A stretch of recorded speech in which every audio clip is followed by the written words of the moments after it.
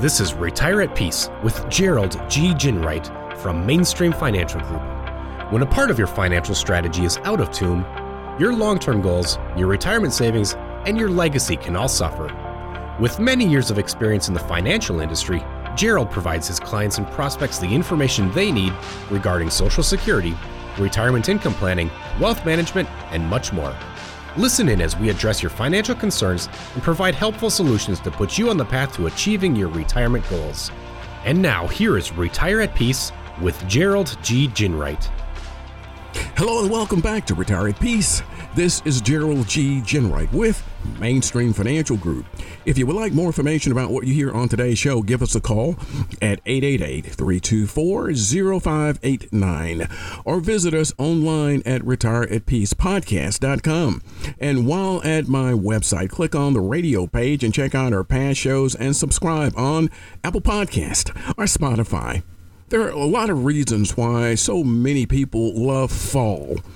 The changing leaves, the fresh and local apple cider, the appearance of holiday decorations, and perhaps best of all, many parts of the country still have several weeks of warm temperatures before winter gets ready to sink its teeth in.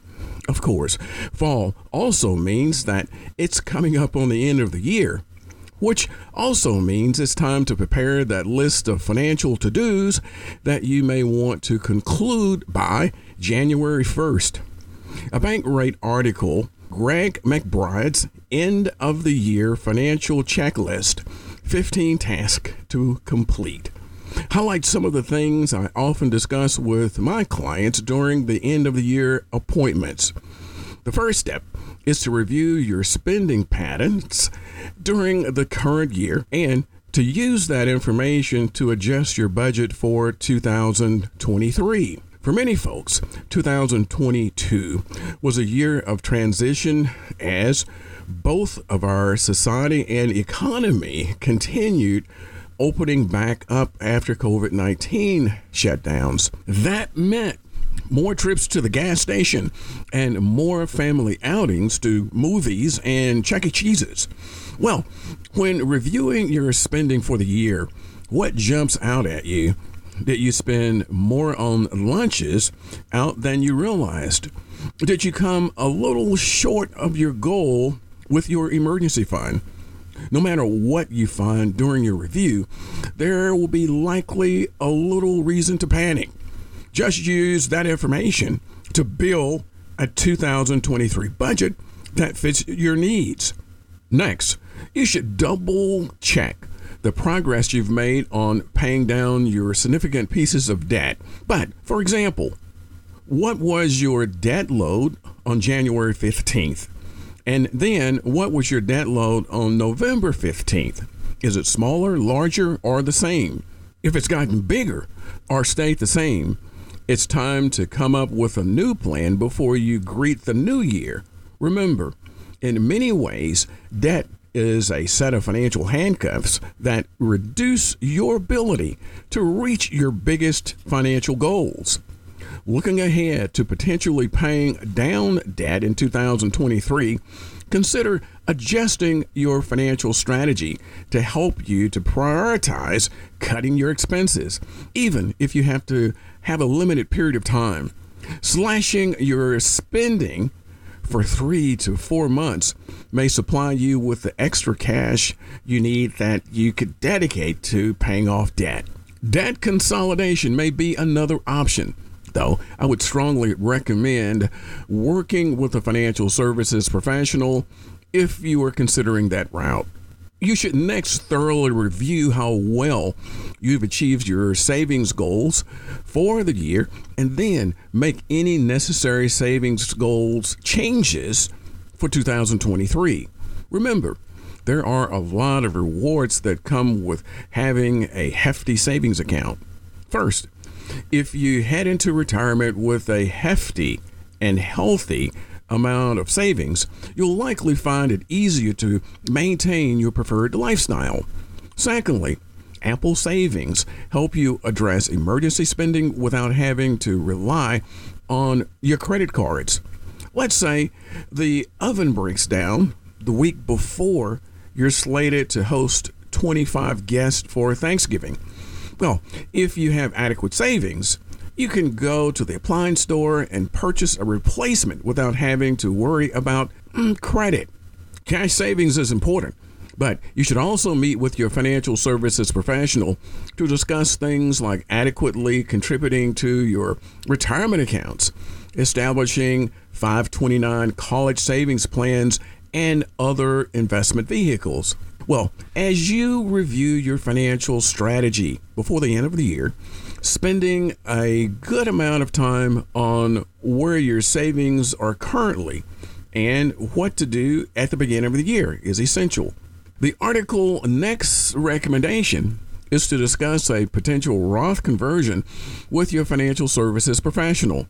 As the article explains, if you've experienced an income reduction this year, you may want to consider taking advantage of your lower tax bracket by converting pre-tax retirement assets like traditional IRAs into Roth IRAs. While Roth IRAs may be a good move for many people, you should note that there are some potential drawbacks, including the fact that a conversion will trigger taxes on contributions that aren't already taxed. You should next analyze your asset allocation and rebalance your portfolio, if necessary, by the end of the year. As countless news stories make clear, we're still dealing with high inflation and some degree of market volatility, which means you and your financial services professional may want to discuss your investment mix.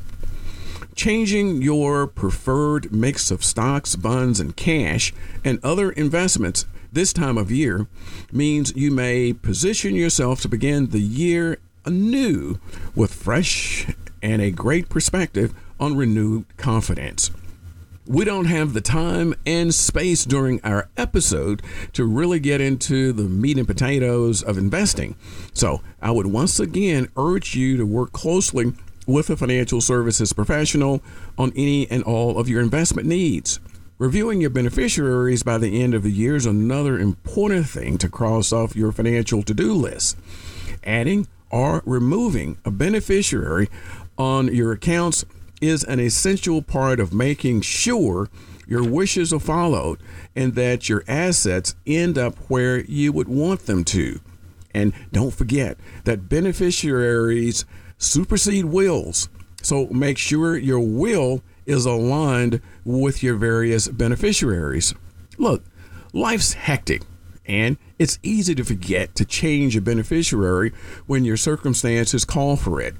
That's why having a beneficiary review as part of the year-end to-do list is important. Next, Bankrate reminds us that the potential importance of harvesting tax losses.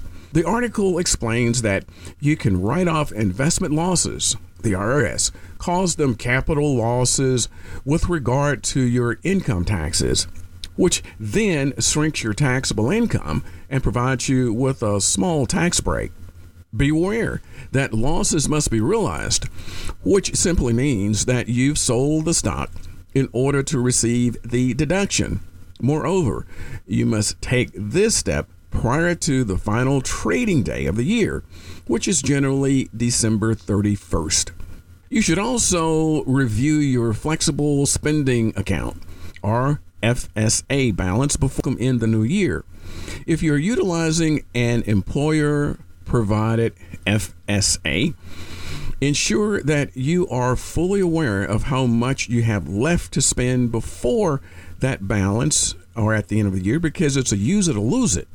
Some employers provide a grace period, which usually ends in the middle of March, thus giving you an additional 2.5 months to spend the money you set aside during the previous year. But if your employer doesn't provide a grace period, make sure you spend your FSA down by the end of the year. Reviewing changes to your benefits and completing the open enrollment process is another way that you need to make sure that that's checked off on your to-do list. The year's final quarter is often the start of open enrollment, which is the window of time when you can select or change benefits for the upcoming year.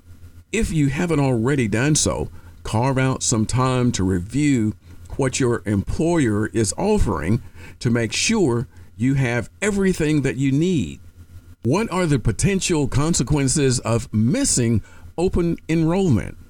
It certainly varies from employer to employer, but there's a chance that missing your open enrollment period will mean you'll either have to keep what you chose the previous year or have no benefits at all.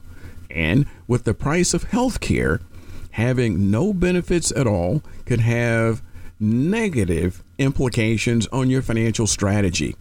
If you've gotten married or had a child, open enrollment is an opportunity to add them to your benefit plan.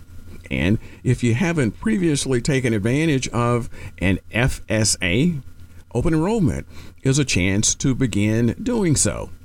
As you can see, open enrollment is a to-do that most folks can't afford to overlook. Plan well and retire at peace. If you've enjoyed today's show, visit us at retireatpeacepodcast.com and click on my radio page. Also, be sure to subscribe to us on Apple Podcast or Spotify. And finally, if you want more information about what you have heard today, give us a call at 888-324-0589. Thanks for listening. And until next week, this is Gerald G. Ginwright. Thank you for listening to Retire at Peace. Don't pay too much for taxes or retire without a sound retirement plan. For more information, please contact Gerald G. Ginwright at Mainstream Financial Group. Call 205-324-0589 or visit him online at retireatpeacepodcast.com. Gerald Ginwright and Mainstream Financial Group are not affiliated with or endorsed by the Social Security Administration or any other government agency. All matters discussed during the show are for informational purposes only. Each individual situation may vary, and the opinions expressed here may not apply to everyone. Materials presented are believed to be from reliable sources, and no representations can be made as to its accuracy. All ideas and information should be discussed in detail with one of our qualified representatives prior to implementation.